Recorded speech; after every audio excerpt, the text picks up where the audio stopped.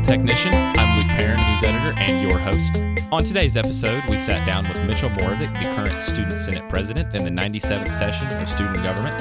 And Jonathan, why don't you introduce yourself and introduce our guest?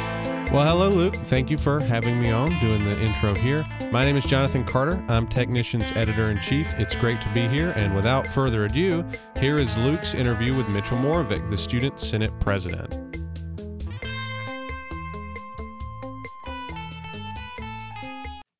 So, Mitchell, how did you get involved with student government in the first place? Yeah, so actually, my first year, I did not run in the first year Senate elections. I just didn't think student government was for me, and I supported one of my friends running his campaign. But after kind of talking to him and understanding more about what student government does for students, and it's more than just, politics and what we see in our bigger federal government, I ran my sophomore year and I was like, this is something I want to do. I want to get involved more. And I won that election and kind of just stayed with it. So what is your role as the Student Senate President? Yeah, so Senate President is kind of practiced as this impartial, unbiased director of the Senate. So I'm supposed to make sure the legislation process and really everything we do as Senate goes smoothly and we're following our statutes, which is kind of our rules that we follow. And there's here and there's responsibilities of, appointing the chairs of the committees and just kind of making sure the leadership is set up and just working. The Senate President is also a student body officer. So it's this kind of larger title that I share. The SBP, our student body president, vice president, treasurer, and chief justice are all student body officers. So we kind of represent the leadership of student government in general. We have kind of conversations and talk about things that don't necessarily fall within a certain branch. So anything from, like right now we're talking about, getting involved in the homecoming parade. So it's not necessarily something in our rules that says this person decides if we take part in the parade. So just conversations about student government's presence and how we advocate on campus can be something we talk about as a student body officers and as that team. But in the Senate, it's back to just kind of empowering senators to be senators, to represent students, and just making sure everything runs smoothly. So you served as a senator in your time before you were Senate President. So what would you say is the most impactful piece of legislation that you were a part of during your time as a senator? That's a great question. I have always been I've been a part of the conversations of most legislation, but I've been more heavily involved in internal changes, so how we kind of run things. And one of the biggest things I've been a part of was our change to the appropriations process, so how we give money to student organizations. Before I became chair of appropriations, we changed the rules and kind of timeline a little bit to go from a semester model. So in the spring, you're applying for money for the next semester in the fall for the spring, to a break-to-break model. So it basically allows student orgs to essentially get their money a little quicker, that they're applying now for that mid-semester kind of next semester funding, and it changes the culture of student orgs a little bit, because we definitely saw the issue of, applying in the spring, these student leaders are graduating or they're moving on, the checks kind of get lost, or we forget why we needed this money. All that money's coming back to student government. It's getting lost in kind of the process of what they wanted the money for. So I think that change has really made a great impact on our ability to use student fees, add enough value to it to give it to student organizations and have them put on great events on campus. So not necessarily an external big thing, but it has definitely impacted how we do things, and it's been pretty positive. How many student organizations do you normally have apply for appropriations each cycle? Yeah, so I've seen probably 150 to 200 student organizations apply every cycle. And we lose student orgs here and there based on of other eligibility requirements, but usually everyone is funded to some amount. And we've ranged in kind of percentage of funding anywhere from, we had a really low semester where it was like 40% of what you've requested to a very high, probably 70%. So we definitely don't have the student fees to match all of the requests that we get, but we do allocate to the best of our ability into events on campus that we hope benefits the students most effectively. Would you say it is the responsibility of senators to reach out to their constituents, or constituents to reach out to their representative senators? Yeah, that's an excellent question. So I definitely remember a year in student government where we had a kind of open door policy that, we said, we'll have our doors open. People could always come in and ask any questions or concerns. And that was great, but it didn't address that other side of how we go out to the constituents. So I think it's best to say, senators should be reaching out and they should be going to, whether it's the student orgs that kind of more relate to their colleges. Senators represent colleges, college councils. We've been hit or miss basically about reaching out to them and really working with them. You can definitely see our larger delegations, engineering, PCOM, CALS, they have a greater ability to do that because there's just more of them. So they have more people power to kind of reach out. But some of our smaller delegations, it can be difficult for them to keep up with the college meetings or just other ways to reach out. So finding ways, whether big or small, for everyone, all senators to be able to do that. And I think our best path forward is really using more online resources and more ways that we can connect all senators to all students and really hear what they want from us. Well, you jumped into my next question because I was going to say in your campaign, you said you were going to prioritize like rebuilding relationships with college councils, especially with the Senate. So I was going to ask, but I think you already answered it. Has there been significant progress on that so far this session? Yeah. So the biggest stark difference is we made a directory. So we know what all the kind of councils look like, and not every council is the same and when they meet or what the structure is. So we actually have that information. We know who the college council presidents are, but really next is just reaching out to them and understanding what they want from us. There might be councils that want to be more independent and they kind of already find their functions, but there should be a way we can connect with all councils and make sure, whether it's the vacant seats, the open seats of Senate, how we can advertise to them because they know their kind of colleges best and how to reach out best, but also just can we work on events on things? Can we collaborate? Some councils allocate funding on their own. So just working with that too to make sure student fees, wherever they're going, whether it's through student government, through a college council, or through some other entity, they're getting back to students in the best way. So since we're on the topic of outreach, what would you say is the current state of SG's public relations? How do people perceive SG right now in your eyes? I think student government has been in the student media a lot more this year, and for certain reasons. One thing I like to do, whether it's the online publications or the paper articles, I cut them all out, I laminate them in our involvement center, and I archive them. So I have this big box of all the publications we've done, or at least had done, about student government or student government events this year.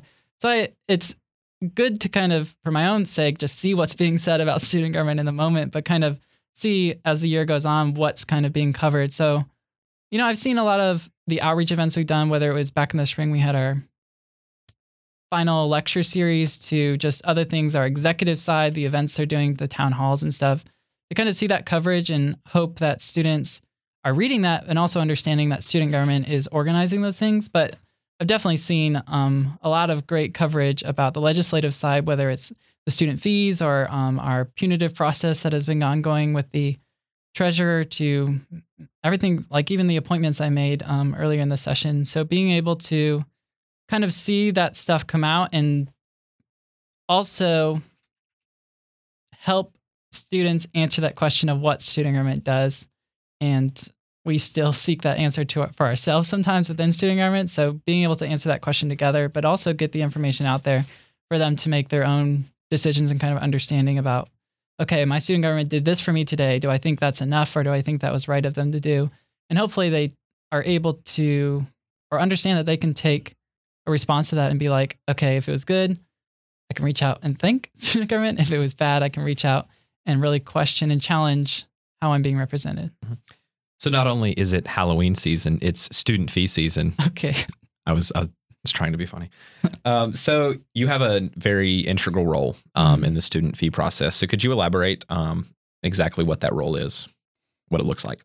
Yeah. So student fees is not it's not tuition, quote unquote. It's kind of the money, you could call it additional money, but basically what goes to other sort of entities on campus. So that's student government, everything from your legal fees to your student counseling and health to many other fee areas that I'm not addressing right now. But the Student Senate President co-chairs the committee with the Vice Chancellor and Dean Mike Mullen about student fee reviews. So every year, these departments and entities are asking for a little bit of increase. And from the state level, I think the cap is at 3%. So fees usually will never kind of be increased more than 3% in a year, but all of them, they present their budgets, present what they're looking for an increase in of. That committee, that student fee review committee, has 4 student members, 5 non-student faculty staff members. And then my kind of vote on the committee, how I address those fee increases, comes from the Senate, which is an extension of the students. So we see definitely that's kind of the next step beyond Student Senate hearing all the requests and making the recommendations. And very often you will see those recommendations of the Senate, what they vote on, kind of climb that ladder of fee approvals, that Student Fee Review Committee to the Chancellor, to Board of Trustees, Board of Governors, General Assembly. All of those very much follow what the students have requested and voted on in the first place. So it's really kind of a proud mark of the Senate, I guess, to understand that our deliberations and our choices do have a direct impact on how fees are addressed. Would you say that's the most important thing that the Senate does? I think the long scheme, yes, because, it's about college and paying for college, and college affordability is definitely a huge issue. But then you could also look at the things we more directly do. So appropriations, giving that money back to student orgs is a very kind of direct component of how we address needs on campus. So I guess it depends on how you view impact, whether you can kind of see it big picture and see like college affordability, but you could also look at, did I get this free t-shirt from this event on campus, and did that most immediately affect me? And really just kind of how you view that. Where does the fee process move from here now that it has gone to the Student Fee Review Committee? Yeah, so to the best of my knowledge, I know that there is a tuition review committee that kind of addresses some common annual concerns. I don't think tuition changes all that dramatically. And the student body president co-chairs that committee with our provost, Arden. Both of those committees' recommendations come together in kind of a conference committee with the chancellor. Those recommendations are given to him and kind of, again, climbs that ladder of, Board of Trustees, our Board of Governors, and our General Assembly to ultimately approve or understand what they want tuition and fees to look like for the UNC system. What would you say has been the biggest challenge for the legislative branch so far this session? Okay, so I think the biggest challenge really comes down to, we are really great at coming up with ideas. We can sit around kind of a small group or in our committees and just come up with ideas, things we've heard, things we're thinking about. But understanding how we as students or student leaders can turn that into action or turn that into kind of directives for people to figure out. It's always a kind of philosophical question in the Senate. Are we supposed to come up with the answers to our problems, or do we kind of just address that there are problems and ask, the people that we hire to run our dining services, our housing services, to kind of figure out those answers for us? So it's really just a challenge to understand of what's our biggest role as student advocates and to what extent we need to, even doing the research or kind of proving that these are concerns, because even one student who comes to student government with a concern is heard and is validated, but how do we address that or prioritize that amongst the other many students that like to address their concerns to student government, and ultimately deciding what we work on and what we should be putting our resources and research and kind of power into?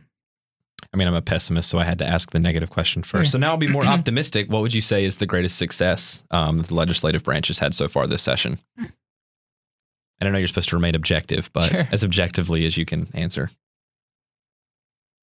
Okay, so the greatest success, you don't really see this as a non-member of student government, but within student government, there's always been different levels of relationships between the legislative and the executive branch. So executive is very initiative and kind of external focused, on almost programming around the concerns of students, while legislative is deliberating and kind of taking stances on things. So those two goals should be working together, but can sometimes clash. And sometimes the students involved in both are within their kind of communities of both branches. So I think we've done a really great job of working closer together this year and understanding each other's goals and how we are ultimately, that one SG, or to any student, they see student government, they don't necessarily see Senate or the executive branch working on independent things. So I definitely owe that, or I think both Jackie and Mia coming from the Senate has been a great help to kind of, for them to see our side of things in the Senate and working into the executive system. But it works both ways, and definitely someone from the executive branch can, many executive members are coming to Senate meetings. Senators are getting more interested in executive side of things. So even kind of just showing up to each other's events or meetings has really helped build that communication and really bring us together. What goals do you have moving forward to the rest of the 97th session? Yeah. So in terms of what I'm looking forward to, our website has been hit or miss. We're really trying to get it back upgraded. We recently moved into a kind of new system where we had to change our website a little bit. So understanding that and really just realizing that student government needs to move into the age of technology and getting online with more things. Our appropriations process has recently got very digital with a online help session and kind of online components. So everything from, elections to legislation and being able to check in with your student government and reaching out to your representatives. I want to make sure we're being very intentional about how we can support the student who's willing to show up to the office doors at 9 a.m. as soon as they open, to the student who is up at 3 a.m. just thinking about all their concerns and how they can both kind of check in and they can both be accommodated. So I would hope we find some creative solutions to addressing kind of the needs of students being students first, but also being able to be a student leader and connect, whether it's connecting with those constituents or writing out your ideas, or also leaving a transition, because I've been in Senate for a while and haven't really seen that greatest of transition to the new session from the old session, of whether it's documents or just like, here's what we've worked on. These are the resolutions we passed last session. So these are something you can work on or pass on to the executive branch to implement. So really working back and being more than just a one-term session. If you could have one vote back for any piece of legislation in your time as a senator, what would it be? If you could change your vote. Okay, I'll just come out and say it. Last session was the Wolfpack Students Termination Act. It was a legislation that I put up, and we passed through committee, and I ultimately advocated that, hey, I was kind of supporting this conversation, and I think I ultimately voted no on that legislation. But I think Wolfpack Students has kind of moved in a greater direction. We've implemented some rules that have really supported it. But I'll say I probably would have voted yes, and kind of just, I still, in my heart, believe we could just restart and really come up with a better system. But that will probably get some growls, but that's what I believe. So you were in your 5th year now at NC State. Mm-hmm. What are your plans post-graduation? Yes, the wonderful question. What is Mitchell doing next? I had to ask. Sure. So I think it was about my junior year, because of my involvements and kind of being in tally for multiple hours a day and just kind of being in the real heart of student involvement. I've become very impassioned about higher education and just kind of student affairs. So I've realized and, kind of talked to a lot of my mentors and advisors about their career path and education path into education, and understood that there is master's programs and there is kind of higher ed about higher ed. So I've looked into those programs, and I'm definitely right now applying to some schools and programs outside of NC State. I have kind of decided that I don't want to stay here for grad school in those kind of areas. And then beyond that, definitely making a decision that, is higher education for me, or do I want to kind of pursue other interests? I'm double majoring in engineering and humanities. So I have a lot of opportunity, I guess, to explore those. And I really like my psychology degree. So maybe going more into that. Or there's really great opportunities within higher education, kind of education, to not supplement, but bring in other disciplines. So working with counseling or working with psychology within that would also be a really great way to kind of bring my passions together. Well, Mitchell, thank you for coming on. It Thank has you been so a much, blast. Sweet. This week's episode of Dialogue with Technician was written and recorded by me, Luke Perrin. We record in WKNC Recording Studios in the third floor of Witherspoon Student Center. Technician's editor-in-chief is Jonathan Carter. You can address any concerns, or if you just want to talk to him, at technician-editor@ncsu.edu. As always, we'll see you next week.